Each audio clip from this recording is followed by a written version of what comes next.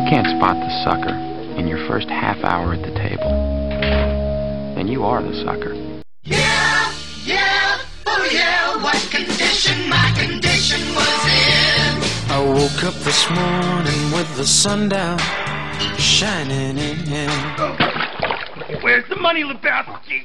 Where's the f***ing money, head? It's down there somewhere. Let me take another look. I found my mind in a brown paper bag, but then 106 miles to Chicago.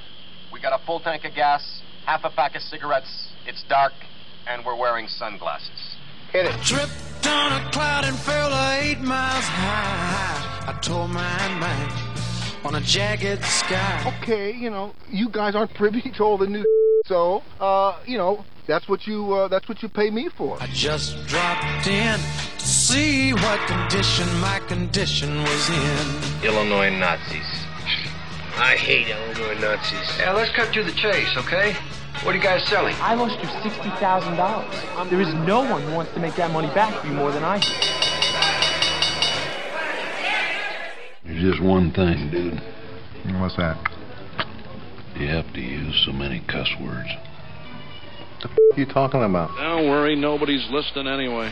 I woke up this morning with the sun down, shining in. Hello and welcome back to Stacks and Jacks. I'm Tom Howe. With Greg on the board, even though I can't hear myself.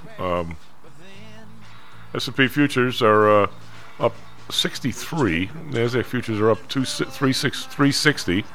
This has to do with NVDA earnings, which came out. Everybody was very worried about it yesterday. The stocks were down because Palo Alto was down the day before $100, but now NVIDIA is up $91 after initially being down like 40. So it's like a 130-point move after the earnings, which is somewhat interesting. We have so we've got the market is making a huge run up here after a few down days, and this, I don't know, these guys their revenue is up, rise of 265% from last year on year, which is net income is up almost 800%. So it's definitely working its way into its stock price. I don't know why I don't trust this company, but I just don't. I mean, I'm probably wrong. So maybe they are going to be the one place that the entire world needs. We have Professor Lou. Good morning. How are you, bud? I'm just peachy. Just peachy. Well, good for you. Did you happen to watch the 60 Minutes thing last week about the Red Sea and interviewed the guy who was the admiral that is in charge of the whole area and so forth? It's pretty interesting. I did watch. I never watched 60 Minutes because they are as intellectually dishonest a program as I've ever seen, but I did see that clip of the naval operations in the Red Sea. They asked, what's her name? I forgot who did the interview, which is not so good. It was O'Donnell, I think, did the interview. The guy says it's really been since World War II that the Navy's been in a situation where we're shooting at somebody and they're shooting back at us, or the other way around. We've had a lot of naval engagements, but nobody really shot at us, evidently, for a while.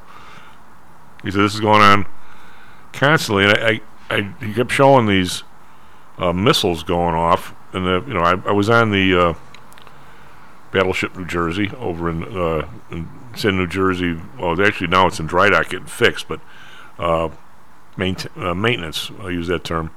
But I see all these missile. They look like little trap doors, right, where all the missiles are.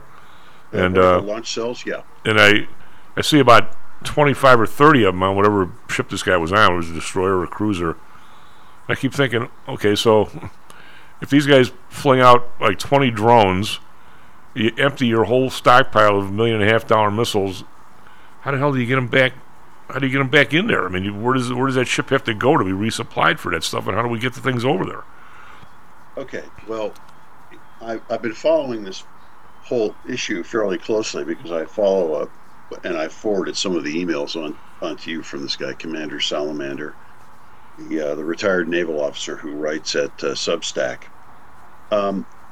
So we have not really done a very good job of trying to figure out how we're going to resupply these guys, how we're going to reload these guys at sea. Well, it is halfway around the world. they can do it apparently, but they normally have to put into port and transfer the missiles and then reload them. Okay, I just got a message saying my mic is terrible. Hold on. I'm hearing you actually pretty good. Yeah, I just got a message from I think from Greg. Let's try. Yeah, it that's now. me. Sorry, you just come in a little quiet. Trying to do it here. Nobody has ever accused me of that. Actually, Greg, I'm coming back to myself real quiet too, so I think it's by you. Yeah, well, we got what we got for now. All right. Okay, Lucky it's working.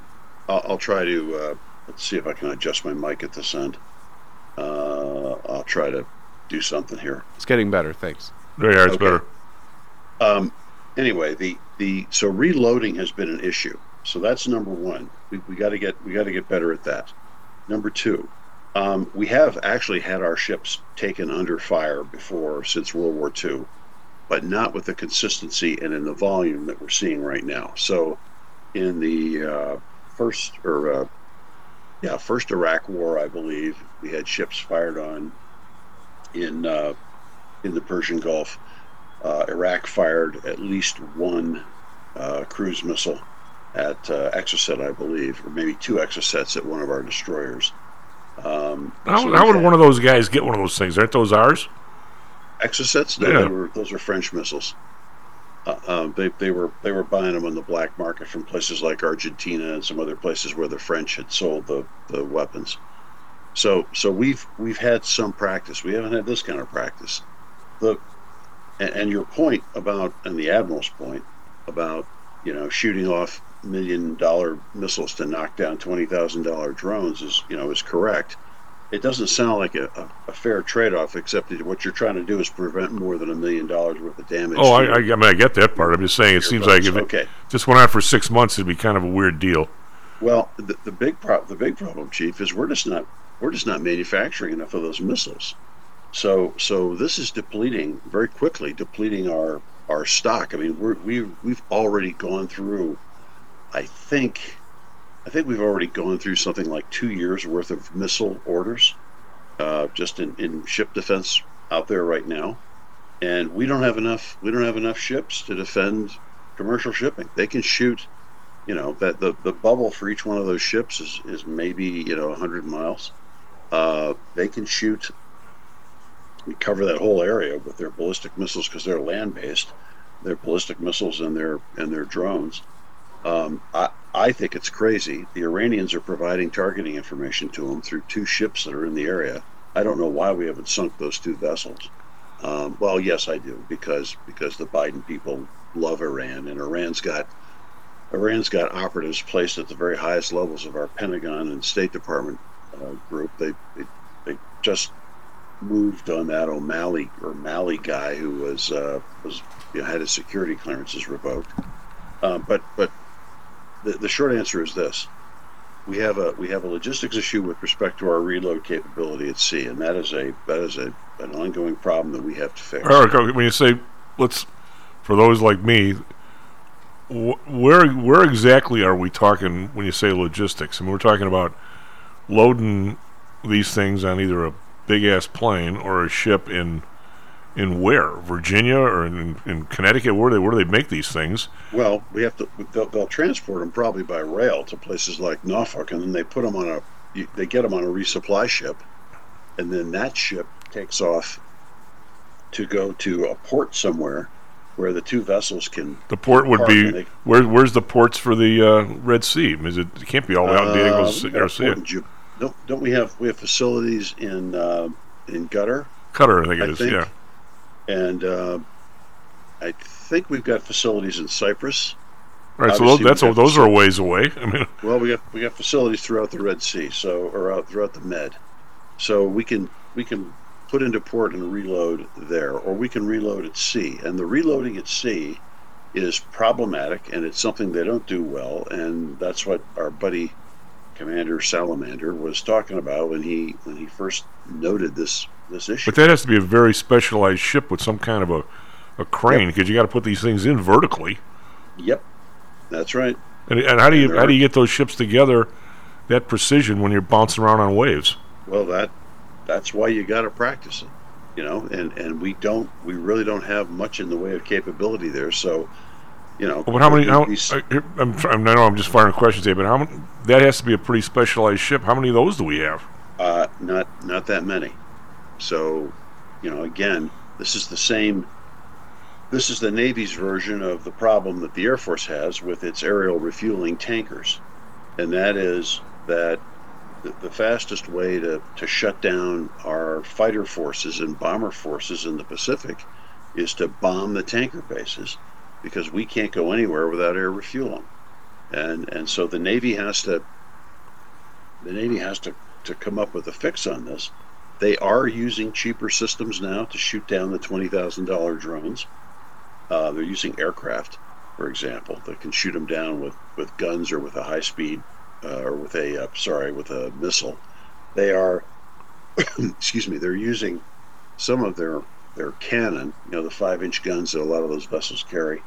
Those are effective anti-aircraft guns against slow-moving targets, and so those, but their engagement. Well, I know I'm 2 miles, 3 miles. I know I'm nuts on this because in my previous life at Pullman for railroad cars, in order for you to do anything, you needed the person, the part, and the procedure all in the same spot at the same time to get anything done. And it's really hard to do that. And I can't imagine what these guys are trying to accomplish in the middle of a sea, doing the same thing. I mean, let me give you something even. You know, the Navy and its resupply ships are probably less than 1,000 vessels, moving in various places to resupply and do other stuff. So imagine now you are coordinating every Air Force tanker and Air Force transport aircraft, and you're setting up an air bridge to move, 3 divisions or 4 divisions, 30 to 40,000 guys at one time across the Atlantic into the Gulf, and you have to coordinate every plane. Every plane needs at least 1 or 2 tankers. Every load on that plane has to be matched to a requirement in the theater. And planes break, people get sick, accidents happen, and so you've got a schedule, and then you have to be able to coordinate and move that schedule on the fly. And that's what one of my classmates did for 2 years during Gulf War II. And they obviously used computers and all that to do that. But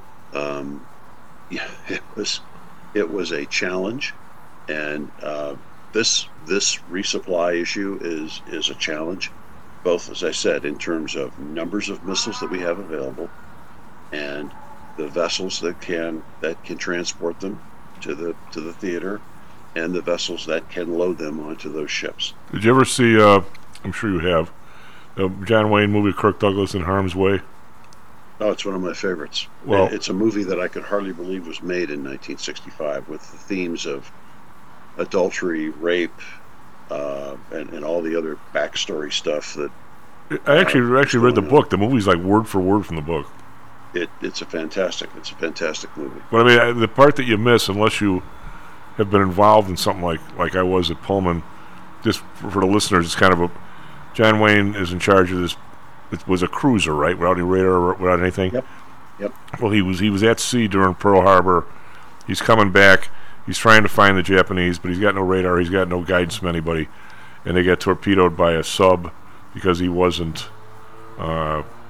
He wasn't zigzagging, which maybe didn't even work anyway. But he also had no fuel left, and there was no tanker. So they basically kick him to the curb and put him in charge of convoy routing and convoy whatever, And all of a sudden you see him in these Butler buildings with like 40 other guys all sitting at desks working their asses off on paper. You can imagine doing that in those days without computers and stuff, and yet guys sat there and did that like for 12 hours a day, making sure, like Lou's talking about, all the right stuff is on the right ship, it's in the right convoy, and the right captain. And the logistics is incredible. I mean, I can't even begin to think about it. Well, that's what wins you a war.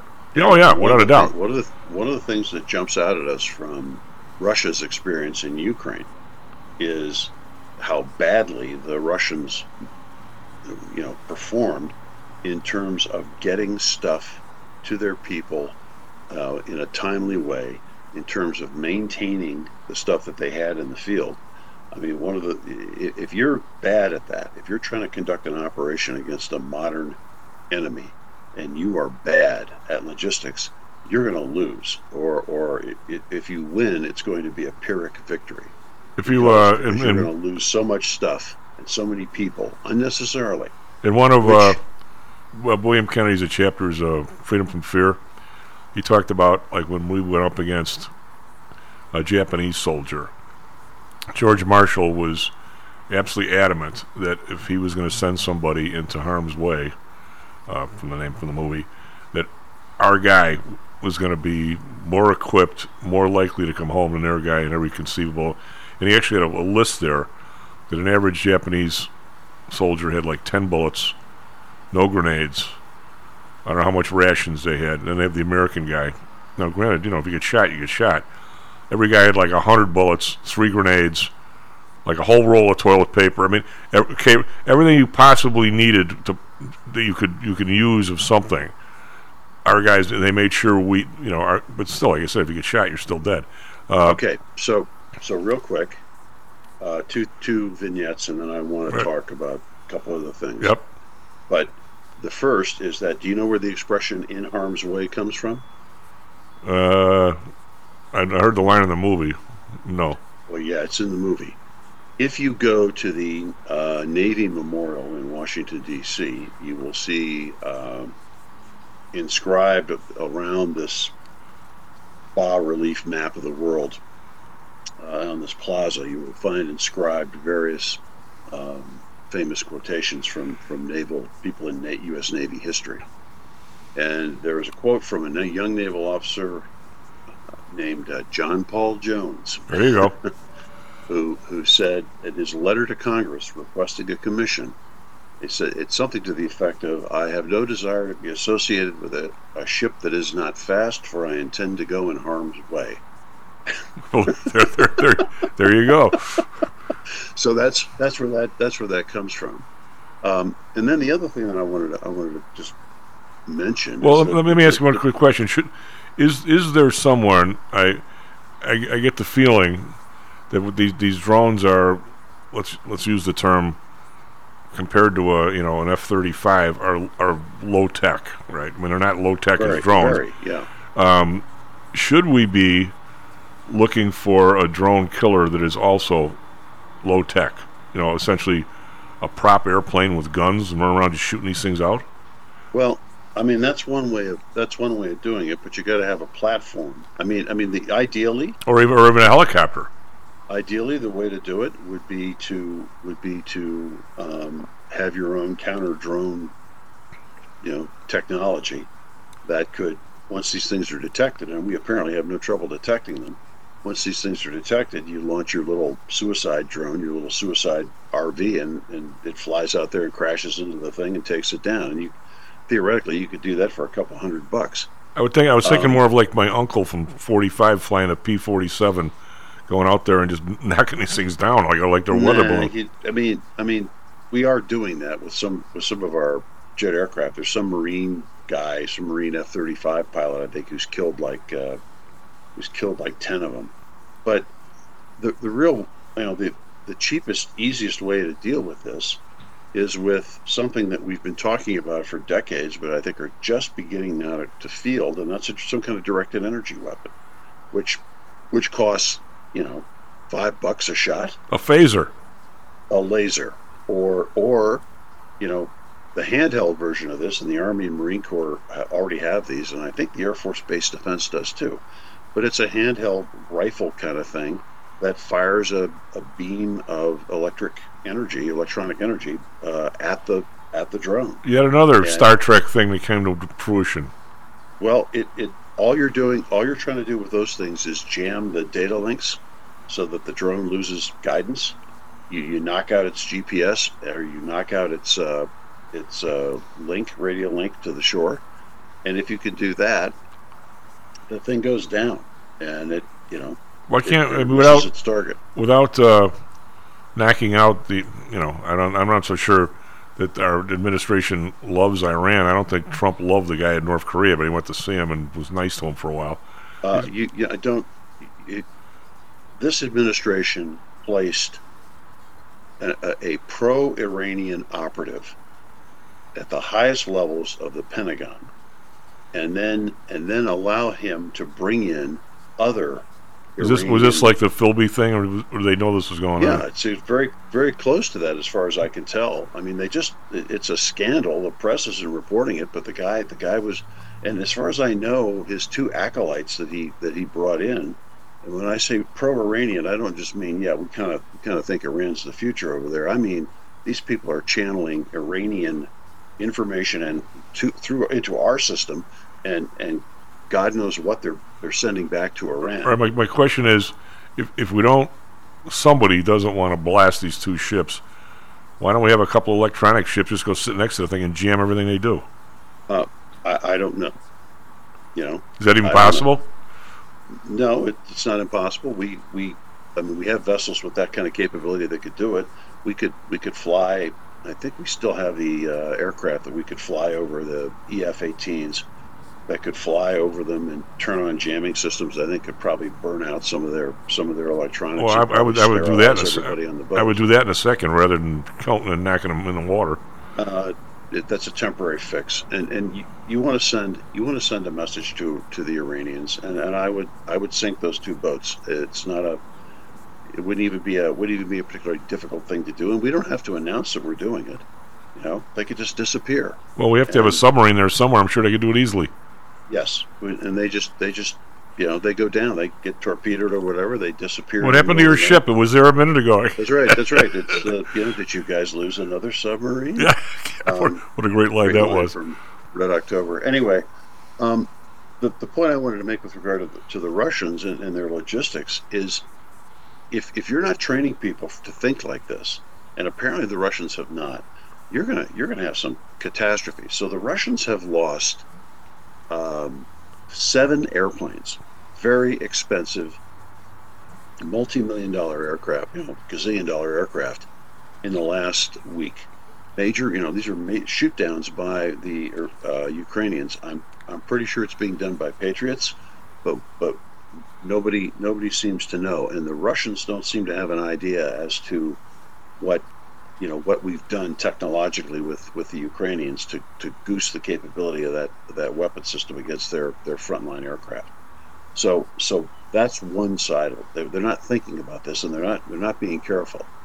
And then yesterday, and this is sort of classic, some Russian general was going to visit the front, and so they muster out I think 1 or 2 battalions, maybe 1,500 people. They muster them out into a formation about, I think, something like 30 or 40 miles from the front line. So they get these guys in formation in an open field to greet the commander. And of course, the Ukrainians have drones flying all over the place. They spot the formation and they hit it with 3 or 4 HIMARS strikes. Now those are those from a plane or from a artillery shell? Artillery shell. HIMARS is an artillery system, rocket artillery system. They hit it with 3 or 4 HIMARS rockets. Those things are good, accurate within like 10 feet, and they're carrying cluster bomb munitions. And supposedly, the Russians lose something like 100 guys killed and several hundred wounded because they were all in ranks, standing out in the field, basically with a target on their back, saying, "Hey, this would be a great spot for an artillery strike." I mean, assuming that's true, and it's being reported by Russian military bloggers, assuming that pro-Russian military bloggers, assuming that's true, again, the thought process on basic stuff, the thing you were talking about, how do we get people, the parts, and the capability to put it in there, all in one spot at the same time? How do we orchestrate our process on basic stuff? The thing you were talking. So I'm hearing an echo now. Do you guys I am too. Why don't we go to break and we'll hold that thought. S&P futures up 63, NASDAQ futures up 355. Be right back. How much confidence do you have that your investments will make you wealthy? Do you truly know the odds? Welcome to Luckbox, the control freak's guide to life, money, and probability. Luckbox shows you how to gauge the likelihood of success before you commit to an investment or any other decision. And Luckbox is free for 1 year at luckboxmagazine.com/jocks. Each new issue dives deep into the current investing climate, separates the signal from the noise with relevant trade ideas, and equips you with cutting-edge tactics you don't already know. Luckbox is the essential magazine for proactive investors who are hell-bent on pursuing life, luxury, and happiness through sports, fitness, travel, food, spirits, music, and a whole lot more. Smart investors don't bet on possibilities, they play the probabilities. Luckbox is $7.99 on newsstands, but you can subscribe for 10 free digital issues at luckboxmagazine.com/jocks. Don't rely on luck. Get Luckbox at luckboxmagazine.com/jocks. Hello, this is Tom Howell, the Chief. Confused about investing these days? I suspect you are not alone. Investing was never easy, although at times it may have seemed so. I think one reason behind the current concern, although maybe not explained as such, is how the fluctuation in the American dollar and the associated politics is affecting your investments and your wealth. It may not be enough to make some money in your investments. You may need now to make enough to exceed the amount that your leadership is depreciating the value of the dollars you've worked your whole life to accumulate. That same leadership has seen fit to maneuver risk-free interest rates to near zero. Providing positive risk-averse returns in a zero-interest and declining real wealth environment is by far the toughest assignment I've ever had in my years as a money manager. I'm sure that a lot of you have heard that one way to possibly deal with this problem is to invest in so-called hard currencies like silver and gold. The idea being that they will retain their relative value in the face of devaluation of paper currencies like the dollar. To be honest, I have never been a gold bug. I've always had faith that having enough dollars and a good investment strategy was good enough. Now I'm not so sure. But I do know that if I did invest in gold or silver, I'd want to do it in the same manner as we do with PTI for investments in the market, with defined risk. If you feel the need to invest in gold or silver, we can do it using the same strategies that we use for our protected index program. No matter what you invest in, we feel that you need to know and control your risk. Find us at ptisecurities.com. That's ptisecurities.com. Stocks, jocks, Stocks and jocks. Stocks and jocks. You are out of control. Here, right now, right here, right now, right now.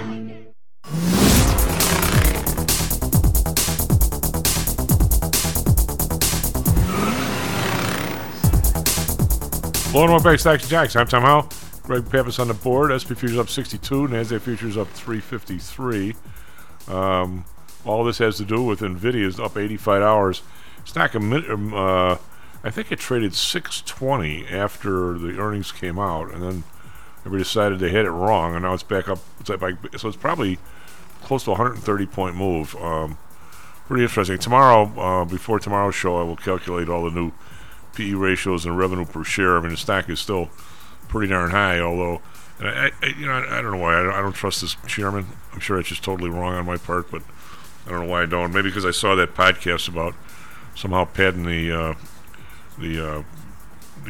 order stream or something. I don't know if that's correct or not, but it's unusual to see something like that about a place, because I know a couple of companies that did that back in the day, but I'm not accusing them of doing it. I'm just saying there are rumors about, but rumors could just be that, rumors.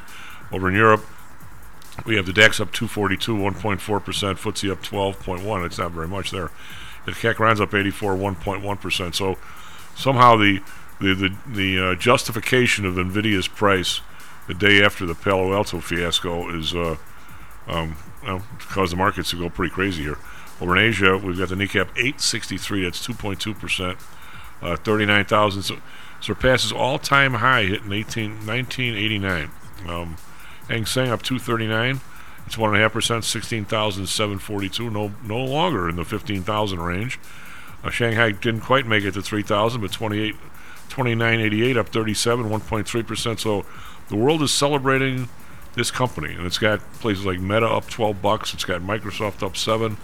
So the valuations that people have been questioning in all these stocks, evidently, with the huge increase in revenue and profits, is considered now to be justified today. I mean, maybe it is. Bonds unchanged 4.32. The bond unchanged 2.45. Japan unchanged 0.72. We have oil down 21 cents, 77.80, kind of in this new range of 79 to 75-ish. Brent down 22 cents, 82.81. Natural gas down 5 cents, 172. RBOB down a penny, 227. We have the U.S. dollar against the euro is actually same thing, 108.5. So it's right in that 108 range. It's been stuck there. Pound same way, 1.1267. It's kind of banging back and forth between 126 and 127. Gold up 420, 2,038, so just a little more than yesterday. Silver up 22 cents. That's a full percent, 23.10. It was down the other day, seemingly and no reason. Now it's coming right back up. Copper up a penny, 3.88, and we have Bitcoin up 513, 51,517. A lot of stuff there. Whichever one of you guys is doing traffic, weather, sports, go ahead. Morning, everyone. 6:36 here in Chicago. 45 right now. It's 50 today, mostly cloudy. Some sun a little bit later. Phoenix, 52 right now, mostly sunny today. Pleasant, a high of 75. Traffic. Inbound Kennedy from Montrose, 9 minutes. Inbound from Lake Cook, it's 22 minutes. Inbound Ike from Wolf, 15 minutes. The Ryan from 95th to the interchange is 17 minutes to the inbound. Stevenson, 294 to the Ryan is 21 minutes. Sports, NHL, the Hawks lose. That was here at home. Philadelphia beat them. That was 3-1.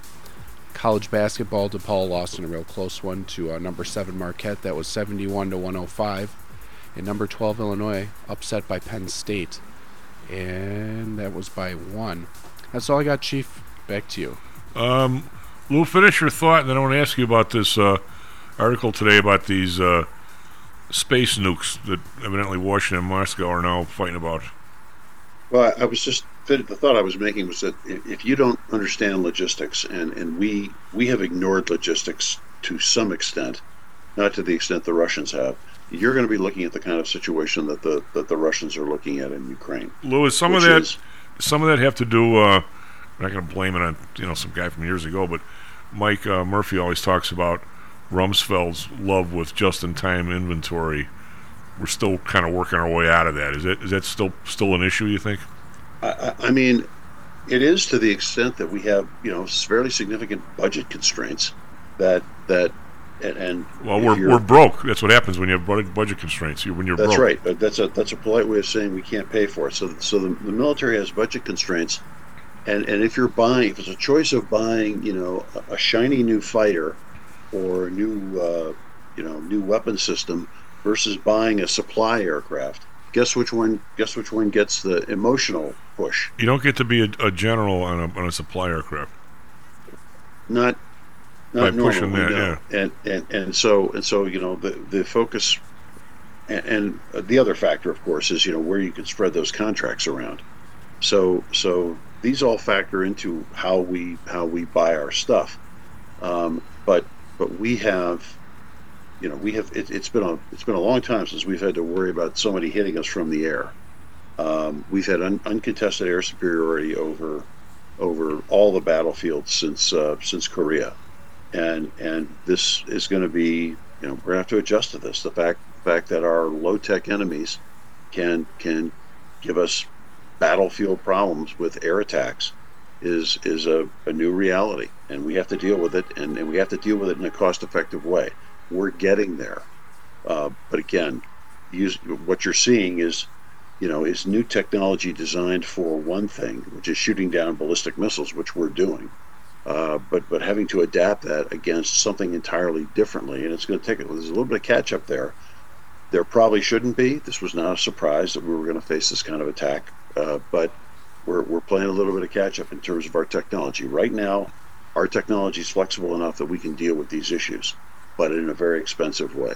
What if a couple of dudes like you and I are sitting there, whether we'd be sitting in the White House or Pentagon or someplace, and say, we need because what we're seeing, and I'm not at all accusing us of not having this happening.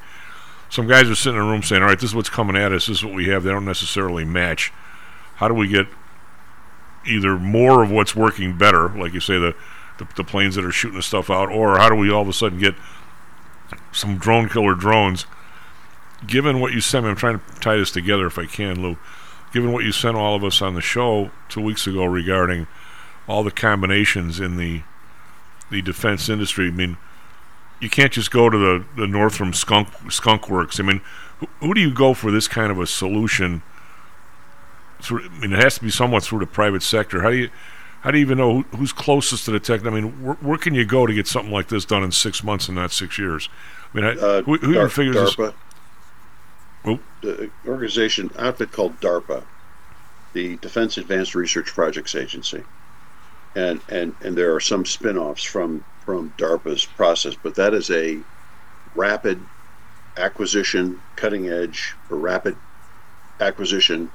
technology development entity, and I promise you, DARPA has already been working on this issue for several years. And when I say working on it, they've been letting contracts to the private sector, as well as working within their own military. Are these the guys that Mike talks about in Florida, or is that the Central Command that's in Florida? CENTCOM is headquartered at MacDill, or was headquartered at MacDill in Florida. Okay, that's what he's talking about. This is a different group. DARPA is an experimental, gee whiz, Buck Rogers kind of weapons development operation, but they operate in a very high level of sort of experimentation and funding. They will they've been throwing contracts out, for example, for years on something called a railgun that the Navy was trying to develop and has sort of stopped. They've been throwing out money at lasers and directed energy weapons for a long time.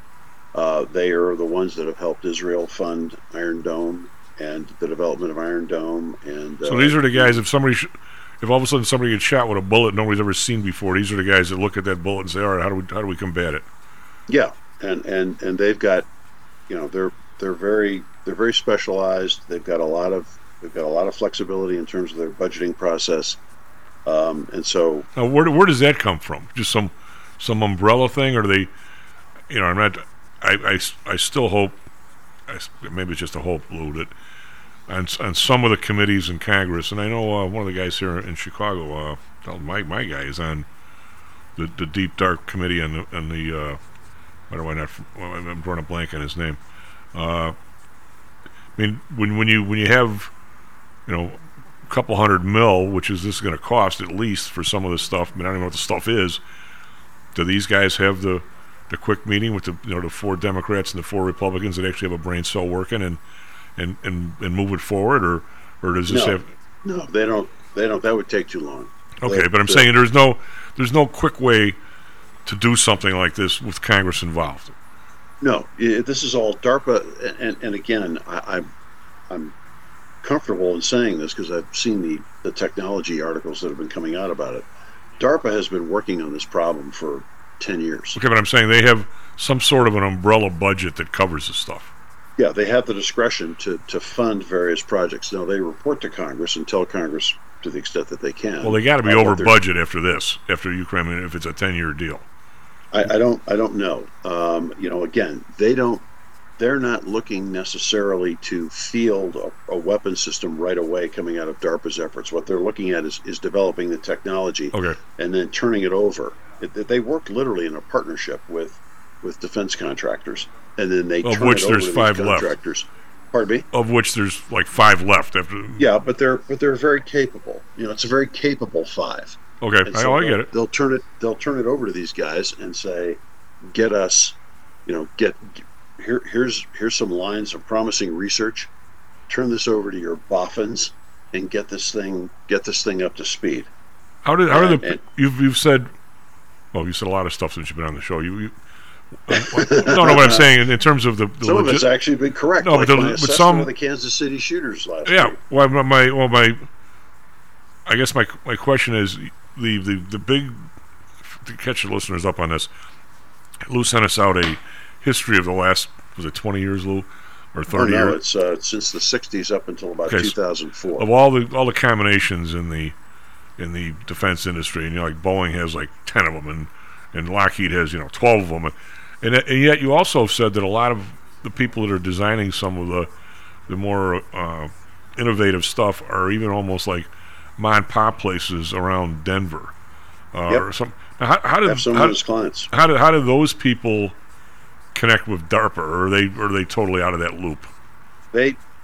So the interconnectivity between these agencies and these companies is astounding. Oh, it's good. So it's good. And so, for example, one of my clients is a metallurgy operation here outside of Denver, and it's comprised of guys I think in their early 30s who are advanced degrees in metallurgy. It literally is a 15-20 person operation. Now, they make the metals there, or they just design it? They do both. Okay. So they reach out to DARPA, they reach out to DOD, they apply for grants. The minute they do that, they come to the attention of a bunch of other entities that are looking around going, we need this kind of technology. These guys are doing it. Now they may ultimately get acquired by somebody. I assume that's where this will ultimately end up, so that they can do their work at scale. But for right now, well, then you should get paid in stock. I'm sure they are paying their people in stock. I'm talking about you. Oh no, they're probably paying these guys a reasonable wage, but also stock for the sale. They are working on stuff that is as high end as you can imagine. They're designing pieces for NASA. They're designing parts and metals for DOD. They're doing stuff for commercial aircraft. And this they're part of this pipeline that's feeding into the ultimate production of weapon systems that are going to defend us. I find this absolutely fascinating because they're developing stuff that maybe the DARPA guys doesn't even know is available. So there really does need to be a communication thing back and forth, so DARPA even knows what to order, because they don't even know what's available. It's much more well developed than that. They typically will start a project, and then they will, as they start it, they will reach out to DARPA or their contacts at DARPA or one of the other major companies that they're contracting with, and say, hey, we think we can do this. Throw some money at us. And there it goes. The money comes in. So there's a very short lead time between the time they think about something and start to work on it and make it, and it looks like it's good, and the time that they're out telling the powers that be, this might work, we need some money for development. Okay. So let me which morphs me nicely into the Russian space weapon deal that was leaked last week.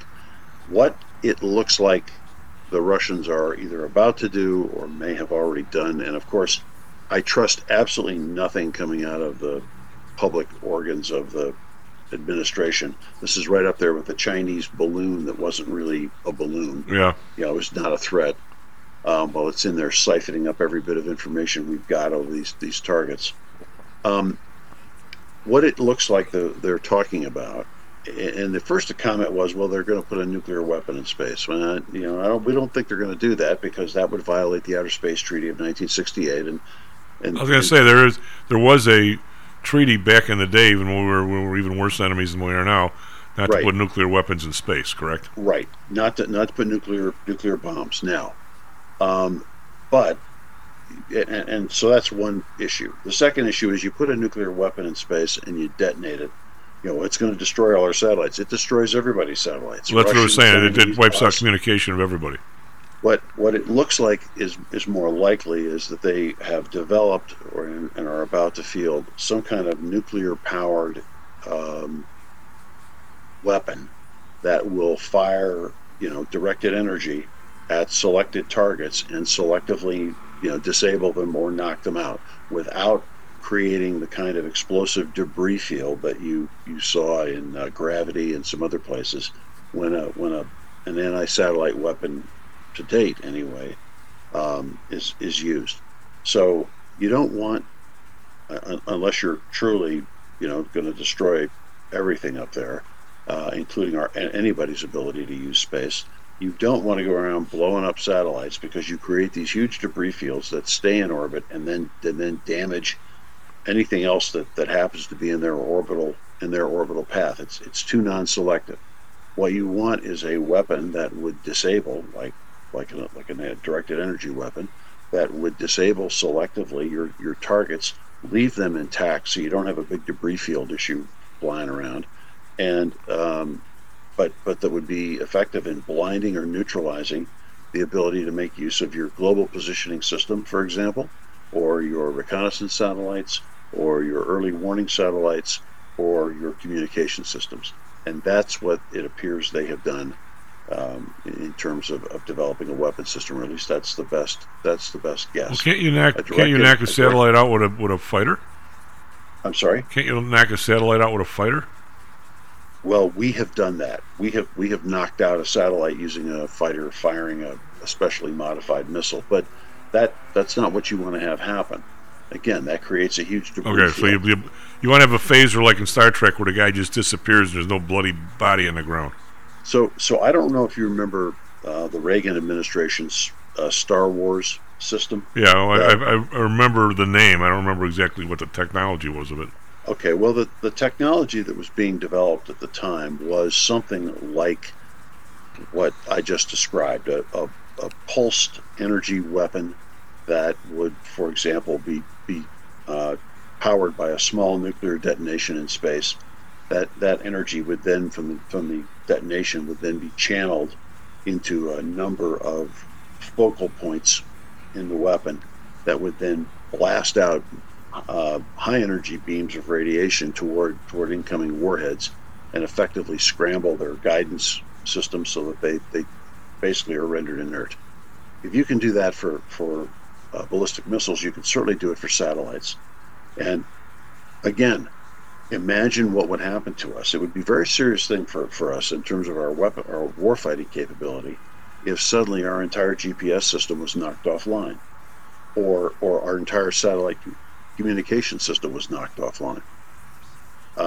So, that would be Is everything run like that? I mean, weren't and this is probably more than you want to say, but weren't like the original cruise missiles program with all the topography? Didn't they go by themselves, or are they all? Yes, TERCOM, terrain contour matching guidance, and we still have that.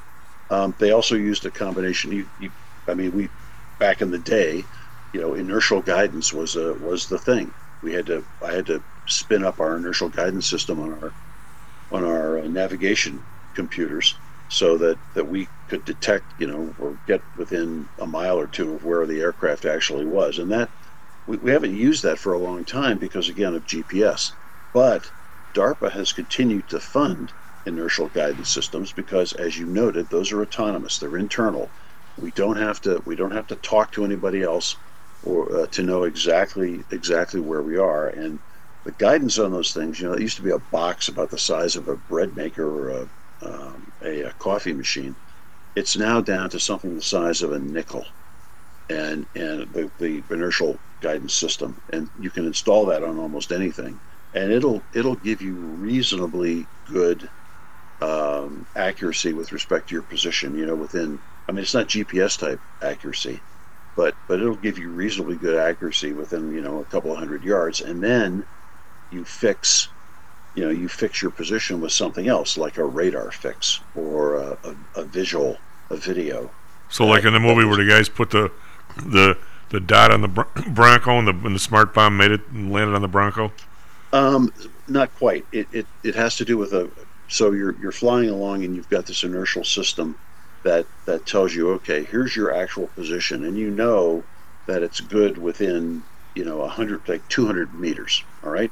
There's a 400 meter bubble around you that you could be located, but you're within that 400 meter bubble. All right, so now you use something else to identify a building, a road intersection, a mountain range, an inlet on a lake, or a bend in a river. It could be somebody on the ground putting a target on it, right? It could be, but you don't want that because you have to install, you have to have somebody on the ground. So you incorporate into the weapons guidance system some other cue, like a visual, like a camera, a high definition camera that can look out, or a scanning, electrically scanned radar that looks out of the nose of the aircraft or the missile and says, okay, I know I'm within 400 meters here. Now there should be a building that looks like this, and if I can find that building, I will know exactly where I am within that 400 meter bubble. Whatever happened to the Chinese with the huge advanced laser stuff where they were supposed to be able to hit a satellite? Did they give up on that? I haven't seen anything on that, but ground-based lasers can certainly blind satellites if you've got enough. Because they were 10 years ago. That's every time you read something about the Chinese, they were always talking about they were spending gazillions on that. Lasers through the atmosphere at any distance are a real problem because of dust and clouds and beam distortion. You're much better firing a laser in space. So I'm not sure that's proved fruitful.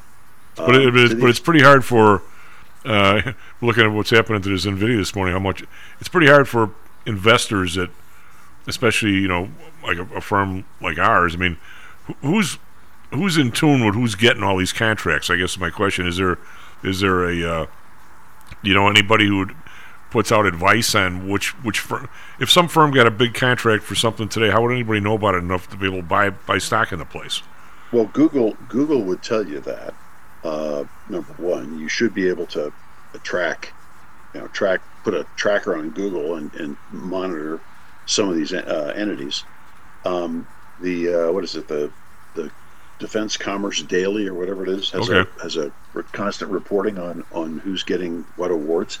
But again, look at what's going on in the Red Sea. Who's manufacturing those missiles that we're expending so quickly? Who's manufacturing the radar that guides them?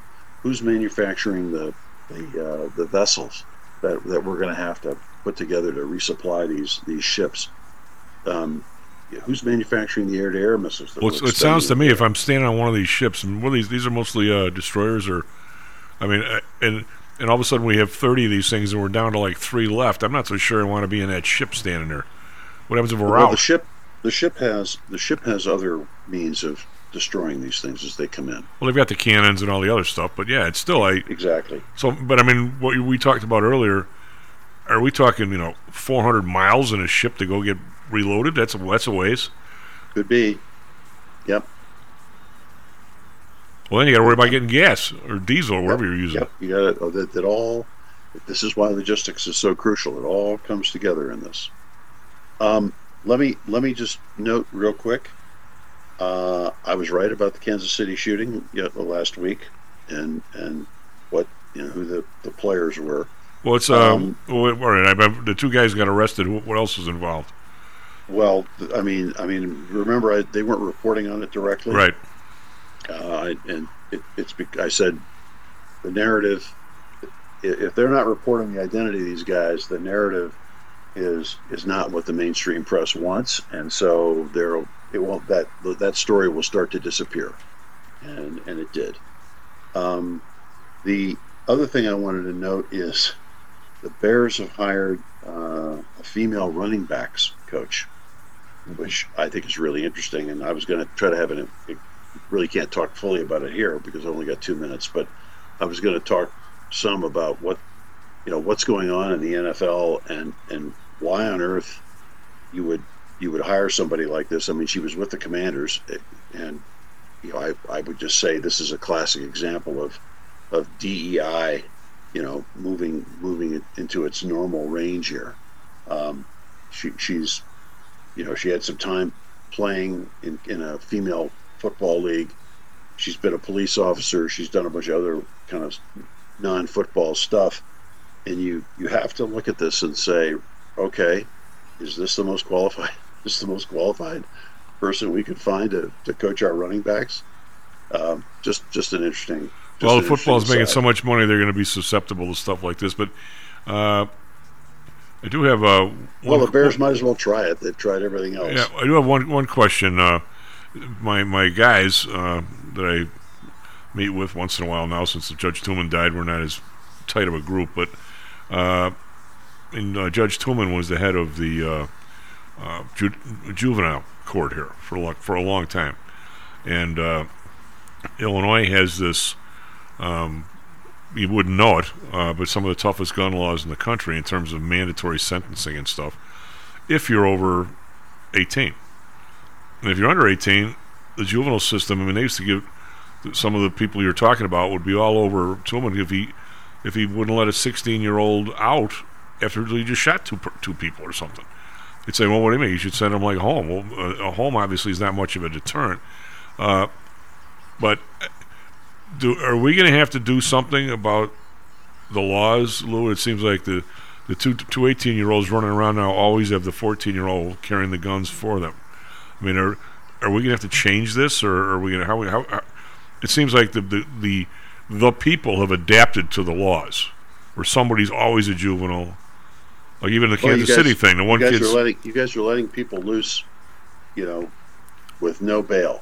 You might start by putting the 18-year-olds in jail. Well, that's one side of the coin. Radical concept, I know. We got a dash, but it's one side of the coin. The other is, and I wish you'd have been there. One of my friends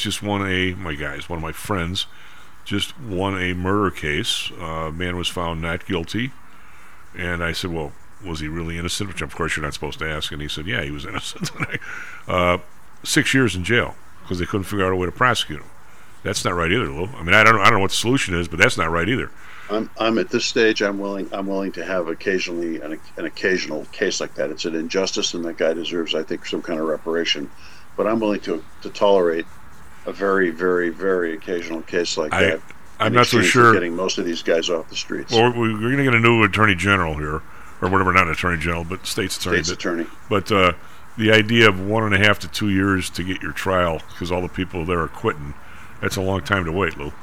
Yeah, that's a different problem than the shooter, though. I agree. Lou, take care. Next week you're out, right? We're out on Thursday. We're going to have you probably Wednesday or Friday. We haven't decided yet, but everybody will get their Lou fix, including me. Lou, take care of yourself. SP Futures up 61, NASDAQ Futures up 350. In a minute, we'll have Mr. Dan Janitas talk all about this market. Interested in promoting your business to a high-end audience comprised of entrepreneurs, traders, executives, and the everyday business person? Consider advertising on Stocks and Jocks. With a devout listenership covering the Chicago market, along with a vast online presence, advertising on Stocks and Jocks may be just what it takes to put your business over the top. For more information, contact me, Matt Weber, at matt@stocksandjocks.net. That's matt@stocksandjocks.net. Stocks, jocks, Stocks and Jocks. Stocks and jocks. You are out of control. Here, right now, right here, right now, right now. And I've been taking care of business every day. Taking care of business every way. I've been taking care of business. It's all mine. Taking care of business and working overtime. Hello and welcome back to Stocks and Jocks. I'm Tom Rick Pappas on the board. SP Futures up 61. NASDAQ Futures up 352. Do we have the Professor Dan Janitas? Yes, you do. Dan, how are you? Let me give you a quick story of how screwed up things are this morning. Not screwed up in any kind of a real way, but all of a sudden, I have a backup phone, a little flip phone. It looks like a burner phone, but it's not. It's actually a real phone. And last night, I didn't even know where the hell the thing was. It's about 3:30 in the morning. It starts chirping every 10 seconds or every 10 minutes. I'm going, what in God's name? So finally, I get up and go find the damn thing. I cannot figure out what's wrong with it. There's no alarm set. So in your defense, Chief, there is a national outage of a whole bunch of carriers, and 911 is actually down for some people. So Dan, I'm sitting there trying to figure out, and this little dinky phone doesn't do anything. I can't figure out where this alarm is coming from, right? So I come in and my two guys, my tech guys, they go, you got to figure out what's wrong with this thing because it's just going. All of a sudden, I said, well, my other one works. So I go to my real phone. That doesn't work either. There's an outage. So I kick up CNBC on the internet. First thing it says is, huge AT&T outage in Chicago. Yeah. Evidently, the little phone, when there's an outage, tells you about it, where the big one doesn't. And it keeps telling you about it. Just saying. Yeah. Those have been happening quite a bit lately. Yeah, and it's... So they got some picture of some guys working on some tower somewhere. Evidently, Houston, Chicago, and San Francisco, AT&T is pretty much out. That's wild. Oh. Wow, that's a pretty wide space. Yeah. Yeah. Sometimes that happens when there's upgrades, and if the upgrades hadn't been fully installed, then you'll have these outages. But it seems to be more and more. Yeah, I mean, communication here is really important, so we rely on this. It gets. Well, right before I went out, I got this message from one of my deep dive gnomes. Dan Janitas bought 5,000 shares of NVDA at $642 last night. Now it's up $120 from there. Yeah, crazy, huh? And this kind of goes to the theme that we've been talking about. This whole get out ahead of the AI because you're going to miss, like that fear of missing out. I mean, AI is going to be here for a while, but there's so much hype from so many different firms, and all in a way that I think is just. I'm getting to a point that I would go as far as saying it's being overdone. It does not mean, however, that there aren't a lot of opportunities there. But again, as we talked last week, and we've been talking about this for a while now, you can't just jump from a thought into like a fully executed strategy for AI. There's still a lot of steps to go along the way. And both the tech field, and as I continue to talk to more people in the tech field, and I've been doing a lot of interviewing with CEOs and actually friends who are in different management functions for different tech firms, and they're all saying the exact same thing. In their space, they're seeing too much, like this crazy amount of over enthusiasm that we're going to flip this switch and suddenly everything's going to be AI, and that everything that's going to be AI is going to be running very smoothly. And that is not going to happen. It has not happened in any other technology in a straight line. It's, there's going to be some ups and downs during this period. There's going to be some winners and losers in this period. And when I say that, I refer to the companies who are involved. Everyone is jumping on the bandwagon. The next thing you know, you're going to have, there are very few fields and industries that have not been using AI as their leading indicator for, potential growth or extensive growth over a period of time. So with NVIDIA getting their earnings, with their earnings coming out, it was only going to be read as positive. I did not hear anything negative from any of the reporters. Well, it's not traded down $40 instantly. But then it rebounded. Oh yeah. You got to be quick like a bunny to get it down there. You do. You actually have to respond really quickly, and then you have that fear of missing out. And the thing I would want the listeners to know is that you got to be really careful investing in this time, and you've got to be really careful to know that really understand the company and understand when the best time to step in. And oftentimes it's not at the initial, during this initial pop.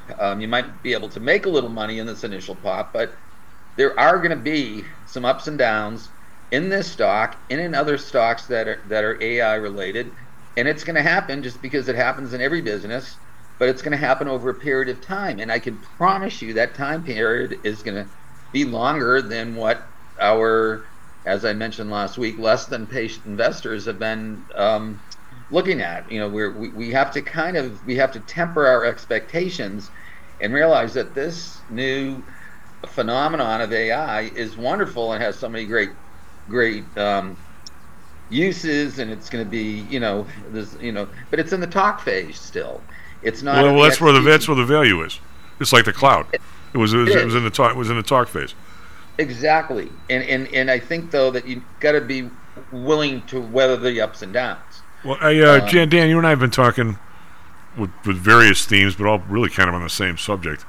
And I've been constantly trying to bring to the table, which is hard to do in any kind of a growth phase. It's hard to do when the Fed's putting money in, but someplace, somewhere, there does always, not always, well, usually, I mean, up till now, there's kind of a come to Jesus moment on valuation at some point somewhere, and nobody knows when that's going to be, or who's going to do it, or whatever. But we've identified, actually very close to 2,000. We've identified a lot of stocks now that are carrying the market. It's 7, maybe plus 1 or 2, and they have a valuation that is traditionally pretty high. It doesn't mean that 1 or 2 or 3 aren't absolutely justified and may turn out to be this company that's bigger than God going forward. But it's probably not going to happen to all 7 because it's just, I think it's impossible for the country or the world to grow that fast. I mean, we're talking about what the NVIDIA and 2 or 3 other stocks are more than the entire Chinese stock market. I mean, when you start talking about those sorts of things.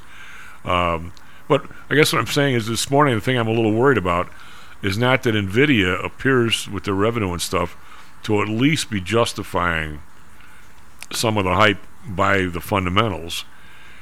It doesn't necessarily mean that you have a blanket, in my opinion, a blanket everything's okay with these high valuations, say in like Meta. I mean, how this affects Meta up 2.5%, I'm not exactly sure. Or Microsoft, or Tesla, or Amazon. I mean, how does this help? You know, how does NVIDIA growing a little bit into their incredibly expensive stock historically, and maybe going to grow into it totally? How does that mean Amazon's going to do the same? It's not in my opinion, a universal justification for high prices. I absolutely agree. And just because one company is getting this attention and getting this, you know, we're seeing expectations that maybe, and I believe they are kind of being overdone at this point. It certainly doesn't mean that applies, you know, to the other big seven or to any other company in the industry that even mentions the word AI. It doesn't matter what business you're in, but as soon as you hear that word mentioned, it's like the stock pops up. And I just want to say that to investors, really get to know the listeners, get to know these companies as we do. We are talking to the CEOs, we are talking to the people in the industry. I'm talking to both friends and professionals at senior levels in these companies and really trying to get a good feel. When these guys are all saying the same thing across the board, it's going to take time. There's a lot of hype. They try to temper expectations with people within their industry. And then, you know, we have to deal with the other side of that, which is the investment side. And we're hearing people say, oh, this is a great bet. And a lot of these people haven't truly done their homework the way we do and dug deep and talked to the CEOs and understand some of the challenges that they're going to be facing as we move into more and more AI over time. They're great ideas, but you don't, you know, if you're a good investment person, a great idea isn't often enough to make a great investment and to make a lot of money. You have to know when to get in and when to get out. And, you know, and for me, stepping in slowly is good. Stepping in when there's a sell-off is good, if you have a long-term positive view of this company. But look at valuations. Look at some of the headwinds. There's mostly tailwinds, but look at some of the headwinds. The other thing that's important to point out right now, which does dovetail to a certain degree with what we're discussing, is short-term rates. Now, we had the same thing happen, the exact same thing happen with the expectations getting overblown that there were going to be rate cuts. Well, all of a sudden now we have a good PCE number, a good CPI number, stronger than expected, and the consensus is this is going to be slower than expected. It won't be March. There was, as you know, so much confidence that we were going to have a cut next month. Dan, where did that come from? I never saw that in the stars anywhere. I absolutely agree with you. It is some investors in some press just pushing something, just the same way that they're pushing AI without really knowing, you know, the steps that get it there, the steps that it's going to take to get a sustainable change, not just a little blip up, not just a momentum movement, movement based on momentum. But now what's happened is, and this is a good thing for investors, and this has been a good opportunity for our clients, is we were buying two-month T-bills at 5.65 just the other day. Wow. So that is the thing that people aren't really paying attention to. But rates on the short end have ticked up, creating an opportunity for us investors, particularly creating an opportunity for us investors who are actively managing T-bills. In other words, looking for which... Well, the TNX was up a chunk yesterday, and I don't think it's going to be coming down today. So when you have these, you know, stocks keep going up in terms of prices, I mean, the interest rate going up is a buffer to that rise at some point. I mean, you know, I don't see these stocks hanging here if this TNX is 6%. It's amazing, and the corporate bonds are, you know, double B rated corporate bonds hovering around 6%, and you're looking at 5.65 on a two-month T-bill. It's sort of a no-brainer. I mean, if you can keep that extra credit risk out of your portfolio, why not? I mean, if you were getting paid for it, then it makes sense. Same thing in the municipal bond market. The municipal bond market has rallied really nicely in just the last couple of weeks. And this is something you see because it's a lot less liquid, but all of a sudden when you see this rally and you see 5 and 10 point jumps in the prices of some municipal bonds that are high quality bonds, that sort of flight to safety, flight to quality, flight to people looking for tax advantages in their taxable accounts now because of it's coming close to tax season. But you see in this nice rally in both corporates and municipals. I keep going back to short-term, and in particular 2-month T-bills as a nice place to hold some powder, or a nice place to actually have a good allocation that is risk-free. And if you want to take some money and put it out in some other names to round out your portfolio, do it, but be patient and make sure that your time horizon isn't tomorrow. Well, it's interesting, Dan, when you say risk-free. Okay, now by definition, Dan is. I'm going to ask you about this. Dan is correct. Matter of fact, when I took it's been so long since I took my Series 7, but I think in there somewhere back, how many years ago that was, Dan, there was like a definition that you weren't even supposed to mention that a U.S. government security might not be risk-free. And yet, we both know nothing is risk-free. I mean, there's always the risk is. I have two questions of this one. The risk is if, for some reason, the Fed decides to pour, even more money in. I'm not saying they will or they won't.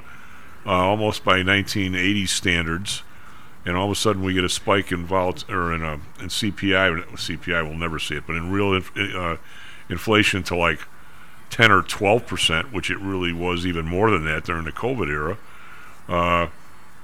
The 5% that you are for sure going to get, 5.5% for 6 months, you're losing at in terms of buying power. So you do have that risk. I mean, I'm saying it's not very much in a 6-month deal. That's really why Dan keeps telling people not to go much further than that, because if you go out 6 years and you do it at 5% or 6%, and all of a sudden your inflation rate's 12%, well, you got a real problem in terms of buying power. But my question, this is, I was just looking. I don't know why I did this, Dan. I'm going to accuse you. You're the one who did this to me. Were you the one who caused me to look at the Turkish situation, the money supply and the inflation and whatever? I'm going to blame you, since you're all the way down in Florida and can't hit me. I was just seeing this morning. Their interest rate is now 45%. Yes, I did notice that yesterday.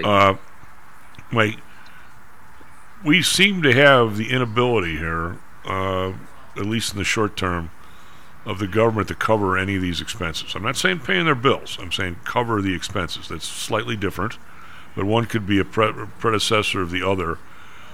Do you think that there is a risk here, any kind of appreciable risk, that at the end of the year, this year, even though everybody's bleeding like goats about how the economy's in terrific shape, when I think you and I know it really isn't, if the receipts continue to lag at the federal government level to where we're doing another $1 trillion or $2 trillion this year, and is there a chance that they're going to end up having to throw so much money, manufactured money, at the system just to pay bills, that we're going to see not Turkey, but maybe 1980 runaway 10, 12, 14% inflation? I think there is that risk. I hope it's small, but there is that risk. I would definitely agree with you that there's, I think, and for a couple of reasons. One is that risk has not been, exposed, if you will, or discussed at any length, because we are in an election year, right? So this has been a period that the focus has been on what's going right, and the talk has been the fact that we've had, we've brought down. We've improved the supply chains. We've brought down inflation, although we really haven't brought down inflation as much as I think the Fed had expected at this point. Well, we haven't brought down price levels at all. Right. We have not brought down price levels. And if anybody on this call is listening, just go to your grocery store, just go to your local restaurant or your pub or bar, and you realize that prices just have not come down. Dan, we've talked about autos sometime in the past. I have a new to me truck, just for bleeps and grins. Yes. I was looking at some, what are the best tires today to put on, which I don't need them. The tires are okay, but if I ever did, they're a solid 40 to 45% higher than they were the last time I bought them 3 years ago. Easy. Yeah, I had a problem with my laptop last week. I accidentally spilled some water when I was having a drink of water, and it spilled to my keyboard. And you can say cocktail. You don't have to turn it to water. Yeah, I could. I could definitely say cocktail, but in this case it was water. But I had the same thing happen maybe a few years ago, and this was the repair work. It was just my keyboard that needed to be replaced.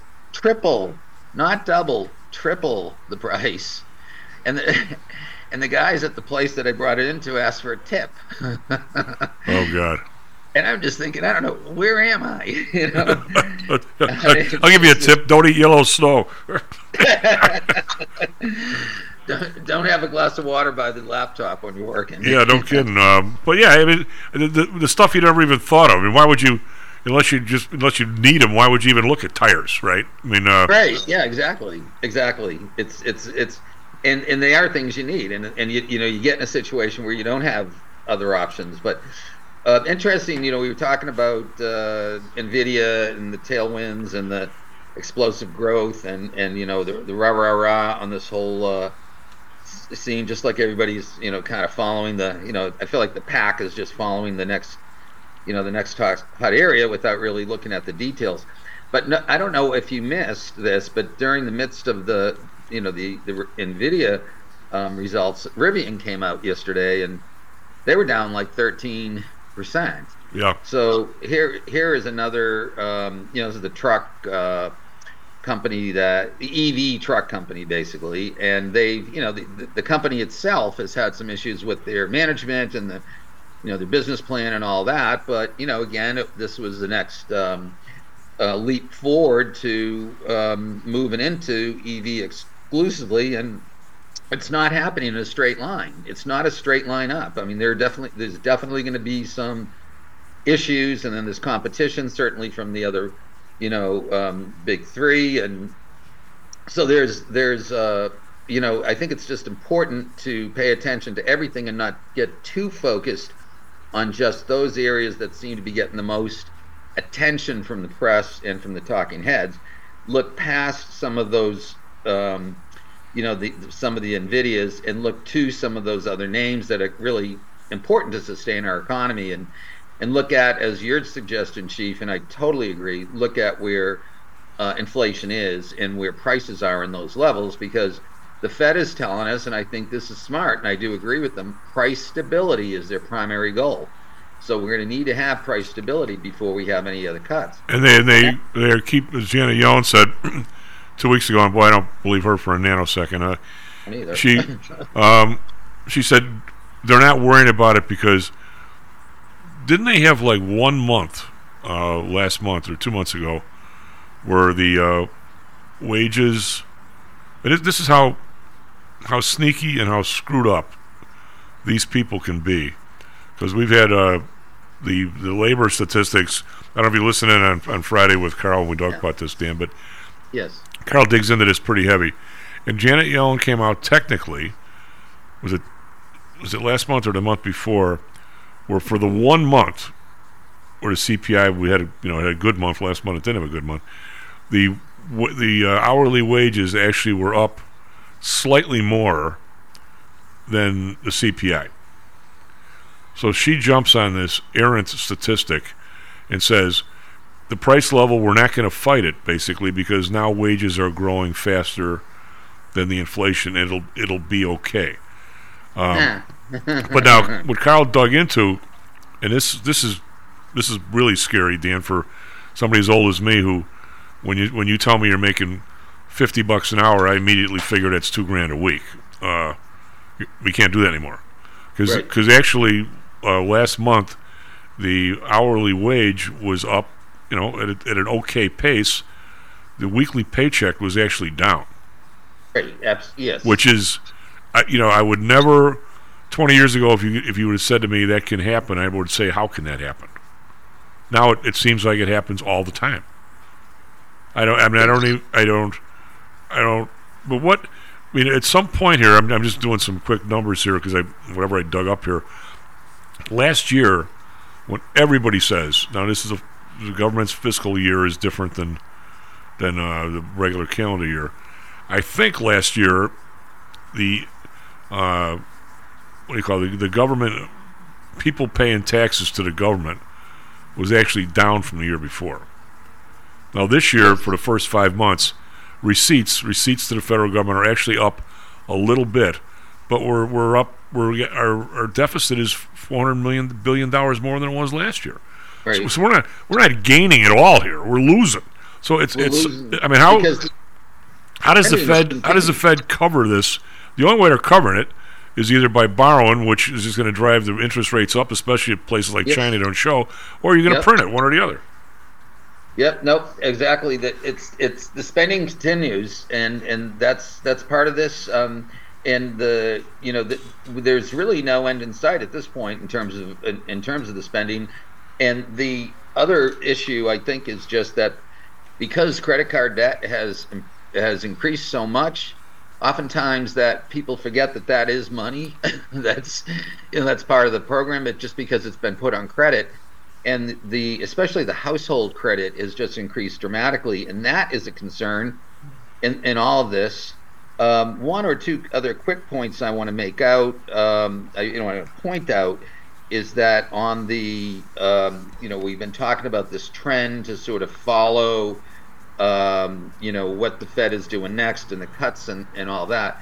Larry Summer from Harvard, I don't know if you heard this past week, but he's actually predicting a rate hike, and he's one of the few.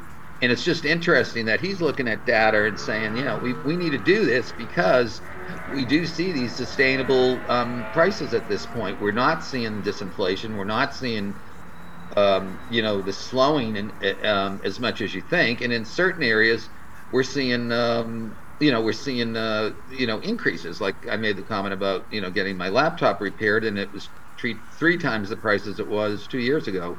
So there are certainly services and products, but services to a larger degree that are continuing to charge more, and not for any necessary reason. They're certainly taking advantage of the input costs that they have because those haven't gone up as much. But we're in this a changing phase right now. It's also impacting in employment, and I do know that there are more people working more hours. That's definitely across the board. And that's a good thing, but I don't think we've reached that equilibrium point yet. Well, they have tomorrow. Is it tomorrow? Or the money supply for January will come out, and that'll be helpful. And if it turns out that we're 3 months in a row to the plus side, I'm going to say they're not even looking at inflation. They're not exactly. And I think a cut is going to be not even. Maybe it'll come out of the discussion. There's always going to be a few that'll continue with that rhetoric for a period of time, but maybe that'll start coming out of the discussion. One other thing I want to point out is sort of a pat on the back or a plug for this T-bill strategy that we've been talking about for a long time. 2-month T-bills at 5.65. We were just buying these on Tuesday. This is a really good return. This is a really good risk-adjusted return. Just to remind the listeners that there's less interest rate risk. With the shorter the bond, the shorter the T-bill, the less interest rate risk. Interest rate risk means that as interest rates go higher, the price of your bonds drop, and vice versa. When your bonds go up when interest rates go lower. So with T-bills, because they are so short term, there's virtually no interest rate risk. There's a little more interest rate risk on a 1 year than there would be on a 3-month. But on a 2-month T-bill, even when rates are going higher, you can still see the price of your T-bill, your Treasury bill, go up. Well, you can absorb it, Dan. I mean, that's really the issue.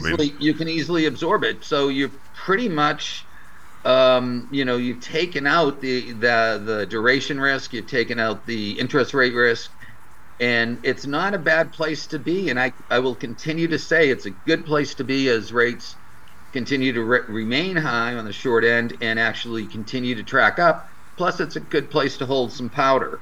Dan, I have a couple of good size potential clients I'm talking about this weekend with a special situation where they have to. It's a big estate that is not quite settled, but they want people to manage the money in the meantime. And I said, you got to stay in these T-bills.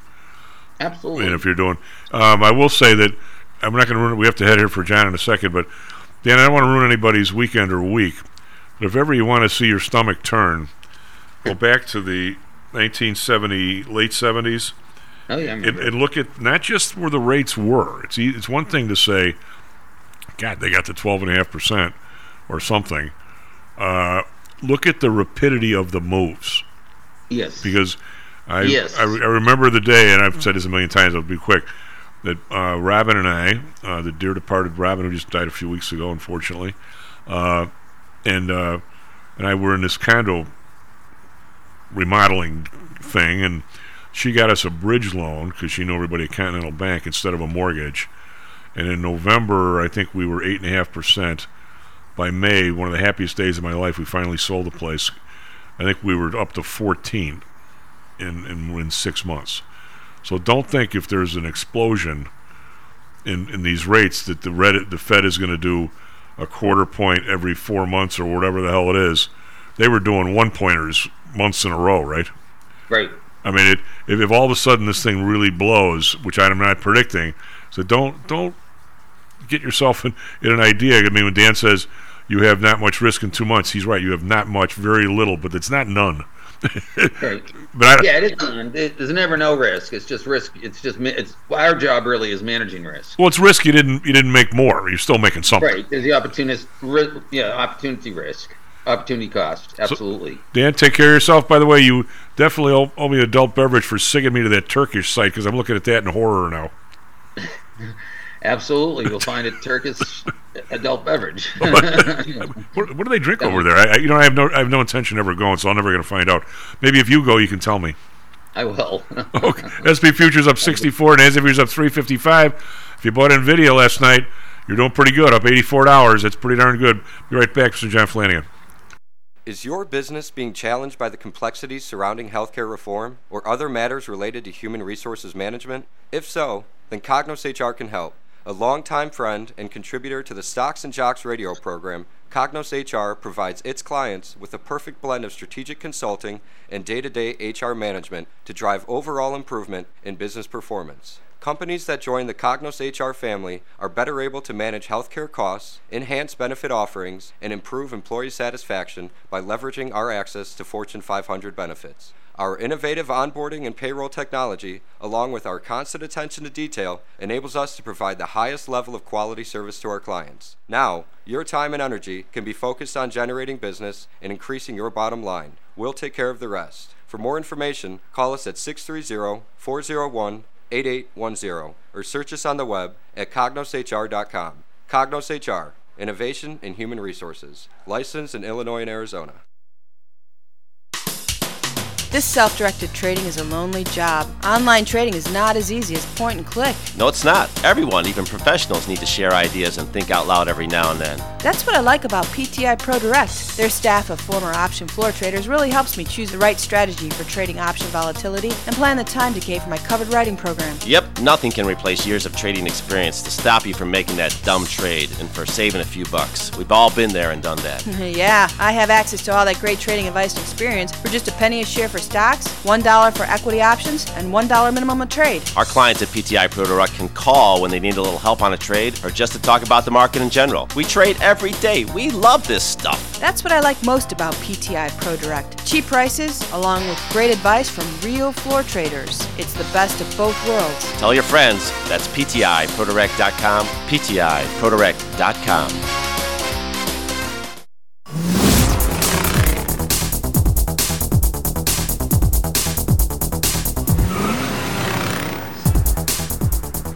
Hello, Bank Stocks and Jocks. I'm Tom Howell. We have Greg Pappas on the board, and we also have the other dude. He'll be on in a second. SP futures up 66, NASDAQ futures. The other dude would be Ryan. When you hear his voice, you'll know it's Ryan. SP futures up 66, NASDAQ futures up 360. Man, I wish I'd have bought some of these last night. Especially, you actually could have got hold of NVIDIA I'm going to say down 25, 30, 40 bucks, and then it popped up 80. So I'm going to say it traded 625.30 last night. Now it's 760.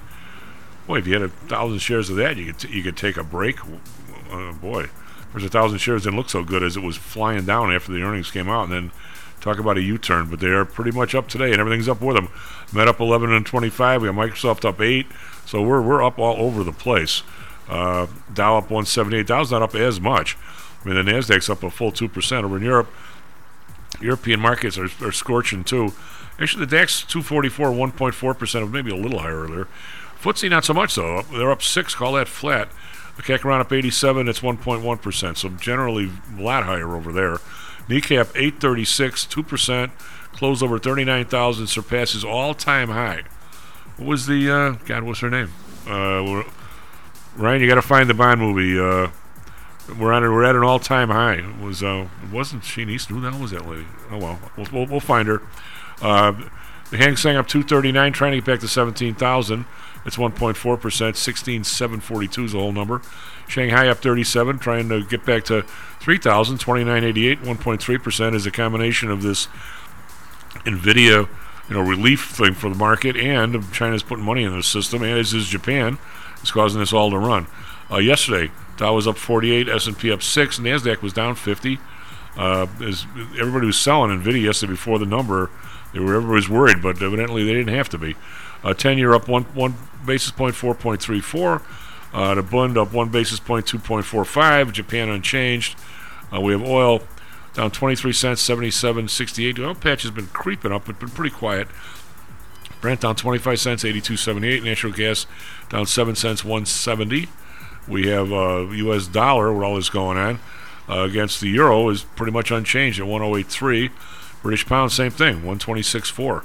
So it's not really affecting the dollar at all, what's going on with the market here. We have gold, was up a little bit. It's up $1.30, 2,035. Silver up 15 cents, 23.03. And we have crypto up 202 to 51,205. Ryan, you doing traffic, weather, sports, bud? You got it, Tom. Right now, we got a solid 47 degrees in Chicago. That's not too bad. Mostly cloudy this morning with a shower in the area, followed by clouds breaking for some sun. We're looking at a 50-degree high as well. So, you know what? I call that a decent day here, maybe a light jacket. In regards to Phoenix weather, it is currently 51 degrees, and you can expect mostly sunny skies and a pleasant high of 75 degrees. Inbound traffic, the Kennedy from Montrose to the I-290 interchange is about 19 minutes. On the Edens from Lake Cook to I-29 interchange via the Kennedy, you're looking at about 39 minutes there, Tom. That's not too bad. As for the inbound Eisenhower from Wolf to I-90/94 Jane Byrne interchange, also looking at roughly 35 minutes. As for the Dan Ryan via the locals, anyway, from the 95th Street to I-290, you're looking at 23 minutes. And for the inbound Stevenson from I-294 to the Dan Ryan, you're looking at a stark 34. Back to you, Tom. So what does it look like if you were on an L train this morning or a bus with AT&T out? What are all these people doing if they can't be on their phone? Oh, I don't know. I mean, they might be people watching. They might be looking out the window. All bets are off, really. They're probably hitting the thing, thinking there's something wrong with it. Yeah, that too. I mean, we've all seen people freak out on the bus. Definitely with the phone, type of thing. Oh, absolutely. Do we have Mr. Flanagan? You do, Tom. They wouldn't be reading a book, Tom. I can almost guarantee that. No, they would not be reading a book? No, or a newspaper. I got a story. One of my guys back in the day in the OEX pit, this dude used to stand next to him down there, the Schwab brokers. Everybody knew if you said what broker you stood by, you knew where in the pit you were, right? So he's got this guy that's kind of I don't know, how would you describe him? Kind of a musclehead sort of dude. And so it's right after Christmas, and somebody says, "Hey, are you getting decent for Christmas?" So the guy says, "I got a book. What am I going to do with a bleeping book?" And Bob says, "I think that just said what you're going to do with a bleeping book. You're not going to read it." What am I going to do with a bleeping book? One of the greatest lines ever from the OEX. And there were a bunch. What am I going to do with a book? Well, there you go. By the way, what do you do with used books? I have a bunch of them I should get rid of. Do anyone even want them anymore? Well, I used to be able to take them to places like, Powell's bookstore in Hyde Park. I used to frequent that a lot when I was in between legs of my commute, to work. And they'd get people in the neighborhood who would come in with, boxes of books they had no room for anymore. And if they were decent condition, Powell's would price them and, had all these, extensive shelves of books that some of them were, 40, 50 years old, but they were in good condition and they were worth something to somebody. And they'd have boxes out on the sidewalk. Books free, take one, take 8, take 20. But, it's harder now with the states and stuff. Books don't really have much resale value. The Newberry Library, which used to have this great book sale every July, canceled it for this year after many years. I think they just didn't think it was worth the trouble anymore to give over the whole library's public spaces to people wandering around fishing for books, although there were some beautiful bargains you could get. But it's kind of a passing of an era, I think. Books are not the way of the future, it seems. Well, there was a place up near Green Lake, Wisconsin. Have you ever been up there? No, but I know the area. It's nice. I know of you, yeah. Well, one of the guys I went up there with, he knew of a place, and somehow or another, this farmer, for lack of a better term, decided to turn several of his barns into like book depositories. So anybody who croaked or did something, they'd bring the books over to this place. And every summer he'd hire 3-4 kids from high school, and they would catalog the ones they thought they could actually sell, and the rest were just in this big barn warehouse that you could go out and basically poke through. And you could tell people, if somebody died or whatever that liked mystery novels, you'd see a massive stack of mystery novels in one spot, and then, or if somebody else had spy novels or economics or something. I, of course, was like 4 hours in there. I walked out with about 10 books, and I read 2/3 of them, and now I want to give those back away to somebody. I don't feel like driving all the way back to Wisconsin. But anyway, what do you make of last couple of days? Well, today for sure, we've had the conversation. We've had the market being reassured by the NVDA earnings, where they're up a boatload from last year in terms of earnings. And now, granted, the price surely anticipated this and even more. Okay, so you could say for this company, for the moment at least, we the investors are somewhat reassured that the huge trajectory the stock has been on is being at least somewhat matched by the trajectory that the revenue and earnings seem to be on, which is what you're looking for, right? So I'm not bad mouthing that at all. But now it also seems to be, at least this morning, an all clear for all the other stocks that have incredible, by historical standards, fundamental price on the stock as well. Now that I think you got to be careful of, because they all just didn't go up 265% in revenue. NVIDIA did. I mean, it doesn't mean Meta did. It doesn't mean Tesla did. It doesn't mean Microsoft did. So you've got that kind of going for you. You've got our increasing expenses on the military either already or about to happen. We have some domestic stuff that doesn't seem to be picking up. The receipts from taxes last year, I think, were like down, and this year they're up a little bit. So it's not like the economy's doing so much better that money's pouring into the federal government to be able to afford all this. Our deficit's actually $450 billion worse than after 5 months last year. So there's a million kind of cross currents. There's the Fed seemingly, we'll find out tomorrow, is turning around and adding money to the system again. They have for the last 2 months. Now tomorrow, maybe that bus will turn around. We don't get the weeklies anymore like we used to. Thank you, Joe Biden. But I'm sure other people are getting the weeklies, just not us, John. We don't. Right. We can't handle the truth. But what if you had to summarize all this? How do you even summarize it? Where it seems to me a very big mess. Where I just want to keep my people very, if depending on their comfort level, their age, and whatever, we try and put together programs either somewhat protected, depending on whether they need that or not, really protected, half in T-bills. I mean, whatever. I mean, it's all individual when you talk to clients. But the idea that just full speed ahead put everything in the market like has happened for the last 5 years, and we'll all be okay. And by the way, I'm charging 1.5% to do that. I don't see that as the program going forward, but maybe it will be. I don't see that. I think you got to do something a little different here, and that's what I do for people. And I've had quite a bit of interest lately, John, way more than in the last 10 years.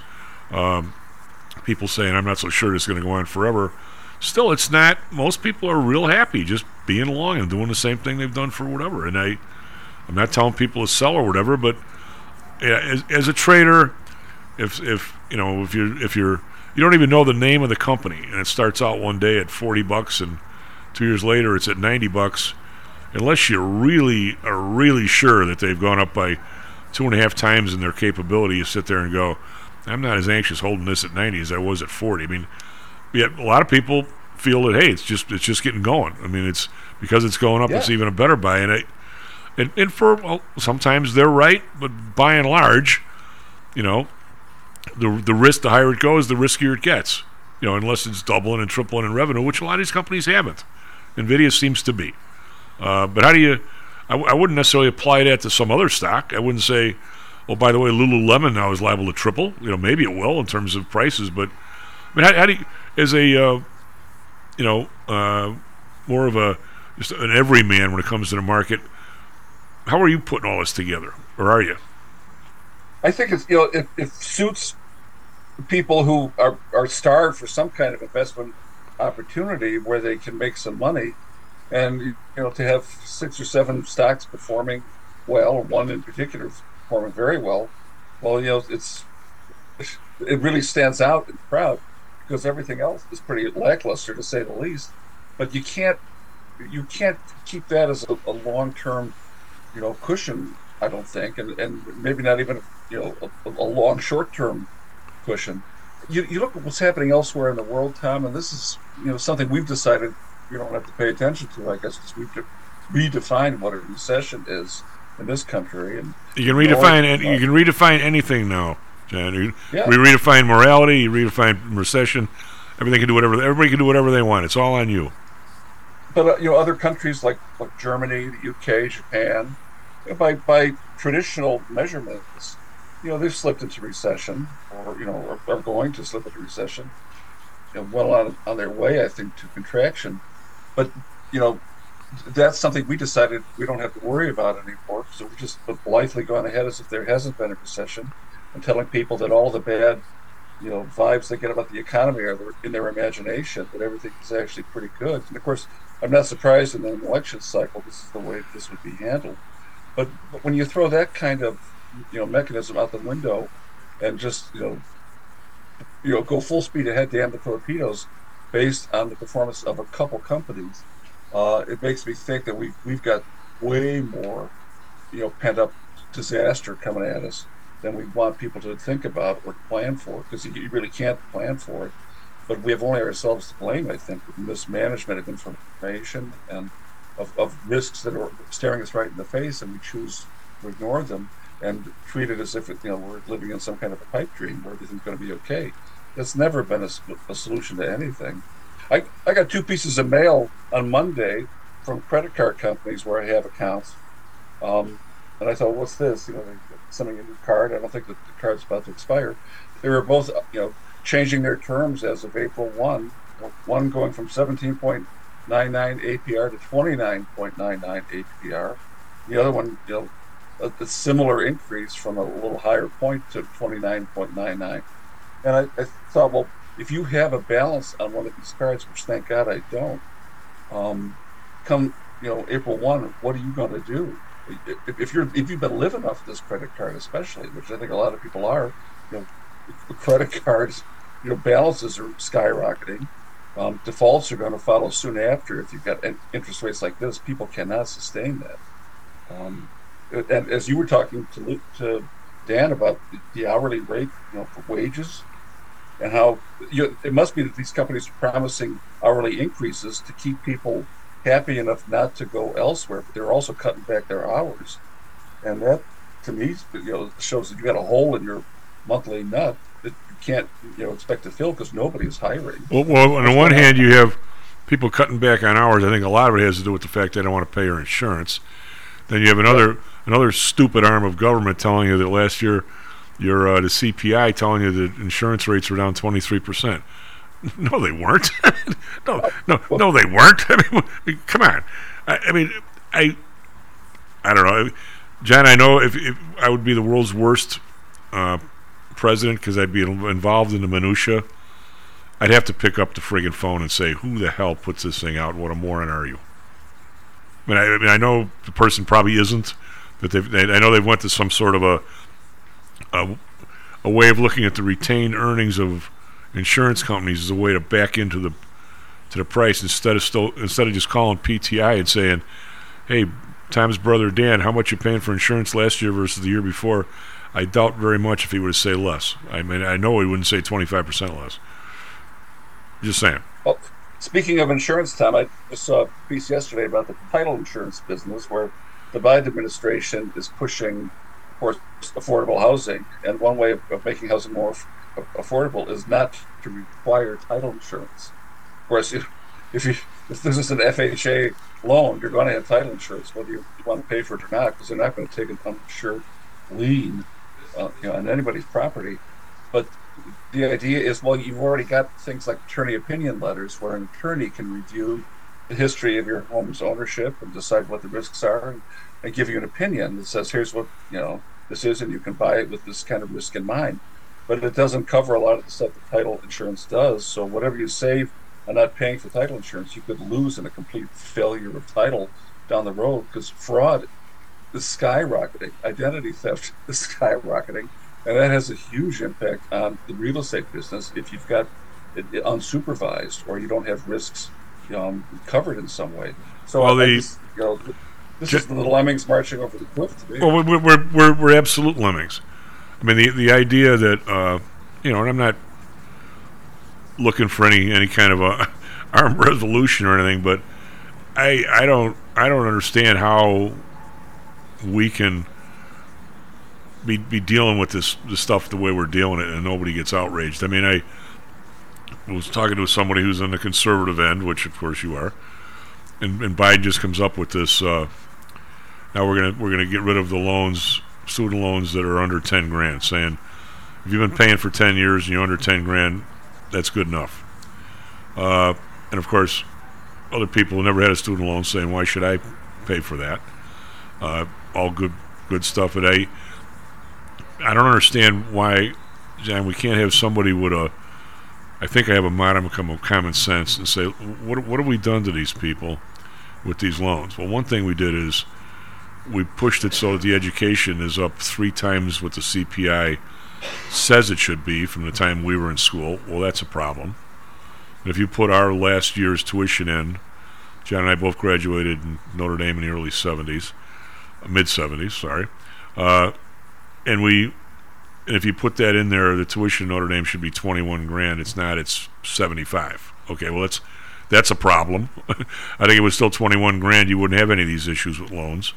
But so we give these people these loans, and for a long time before I think Obama combined the two, most people, I think, John, had a combination of the government loan, which was around 3.5 or 4%, and a private loan that was a lot higher, where the blended rate was probably 5.5, 6. Am I closer? 6.5, somewhere in there? Yeah, I paid 6 for my Illinois guaranteed loan. Okay, so but now we go into a protracted period where the Fed, in its infinite stupidity or wisdom, depending on which side you're on, decides to run rates down to 0.25%, 1% for banks, and for that's what you're getting paid. And oh, by the way, there are some big companies that can avail themselves of other people's money in the 2.5, 2.75, 3.5 range. Meanwhile, we have that policy over here for some people, and now on the other side we've got students paying 6.5. And I'm going to say, well, that's sort of interesting. If you're going to give anybody money at the new rate that you think is good for the economy, you might want to give it to student borrowers. Just saying. So I would. Sure. They're at the bottom of the heap. Yeah. So I would, without this moral hazard of who's paid and who hasn't, I would have no problem John, going back and saying for the last 5 years when we've had this interest rate policy at essentially zero, or not last year, but the 4 years before that, I would say that I would readjust everybody's student loan thing.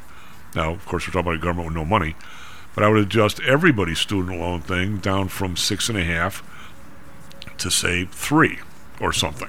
At least give these people the same rate that Amazon could borrow at, since we're the ones manipulating the market. Now, if we recalculated that, I will bet most people who have had, first of all, if you do that, the person who has paid off his loan, like in the last 6 months, he's going to get a check, okay, because he already paid it. He paid 6, and we're going to say we're retroactively putting you at 3. And I'm thinking that most people that are under 10 grand, their adjustment would probably come pretty close to matching what they had left.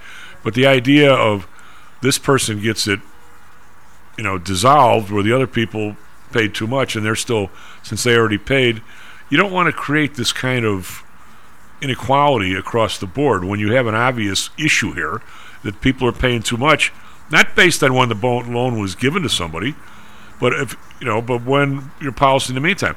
Now that doesn't begin to go to your point about your credit card debt. Now, when you have a Federal Reserve, Jerome Powell, I bet I would really like the guy if I met him, is the face for what I call absolute stupidity. When you run your rates down to 0.5% without any regard of whether, and they will get on there and say this is good for the economy, it's good for this, it's good for that. I could probably, maybe even, it's been a long time, John, but even better than Powell, go through how projects, since I used to do this, I used to judge which projects Pullman and Allied Van Lines should do based on the interest rates and based on returns on products. I would do the present values and the future value, all that kind of stuff. That's what I did for a living when I had that kind of a job. I'm going to say if you run rates down to 0.5% for some people, yet other people are still paying 24% on their credit card, you haven't done your job. You have an obligation. If you think low interest rates are a good thing, you got to make sure that everybody gets them, not just a few people that you happen to like. I mean, where am I going wrong? Who benefited from the interest rates before? How does a bank? You jam so much money in the system that they're turning away people at 0%, then they're turning around and charging you 20%. How many people, John, in this country that I'm not saying people have lives. They have kids. I don't have a bunch of kids under the age of 4 that take 50 hours out of the day, and I only have 24. So I'm not accusing anybody of anything. But what I'm saying is, how many people do you think have a credit card balance of 10 grand and they've got 5 grand in the same bank? They're essentially scalping themselves. Yep. Or worse, some people have, maybe an IRA in a bank or something. I'm not saying you can't. That maybe has 100 grand in it, and they have a credit card balance of 20. So they're net 80 into the bank, and they're paying interest. For God's sake, can you turn around and smack yourself on your own behind? Any worse than that? Yeah. Then there's no way out of this. There is no selection. There's no options you can pursue. This is what people have been handed, and they like it or lump it. And of course, they have no choice. No wonder these people are stretched to the max. Well, what other options do they have? But I'm going to take a shot at you, John. Not personally, I would never do that.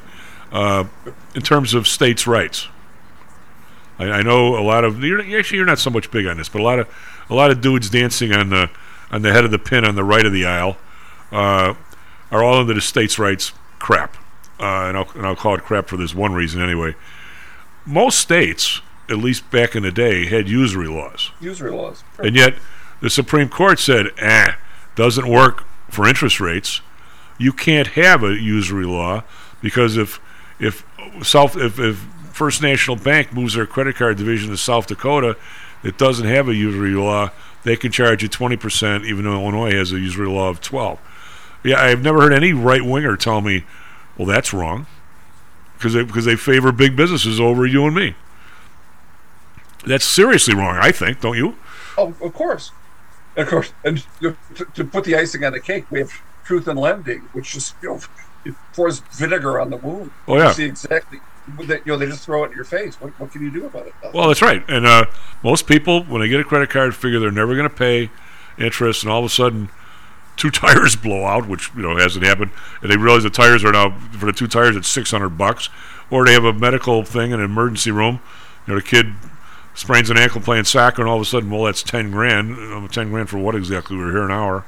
That all of a sudden now you have a credit card that you're paying 25% on. I mean, it's scary. All it takes is a root canal or an extraction or a trip to the emergency room, Tom. And all of a sudden, that credit card can be maxed. Absolutely. So now this nice weather, are you getting out at all? I have been, doing my usual, religious ritual, walking to the grocery store to get my exercise in. So yeah, it was nice the last couple of days. Well, maybe I could actually see you by next week. Maybe even for a beverage, Tom. Maybe, yeah. Well, let's talk about it. I think our friend thinks we both ditched him and wants to get together with both of us. Anyway, SP Futures up 68. NASDAQ Futures up 360. It's a big day for there, and I hope you're long NVIDIA up $79. I'm not, but I hope you are. Back tomorrow, Stocks and Jocks. Stocks and Jocks is brought to you by PTI Securities and Futures. Go to PTIsecurities.com. PTI Pro Direct. Trade for as low as a penny per share and $1 per option contract. Learn more at PTIProDirect.com. Nadex, offering an intuitive way to trade the financial markets. Visit nadex.com. Home Source Realty. Call Audrey Johnson at 708-349-3456. Hamzi Analytics. Listen to Fari Hamzi every other Thursday and visit HamziAnalytics.com. ChiroMed. Back or neck pain? Schedule a complimentary consultation by calling 708-403-2727. DAX Research. Tune in for David Andelman's technical analysis on Mondays and Thursdays and call 1-800-821-4968.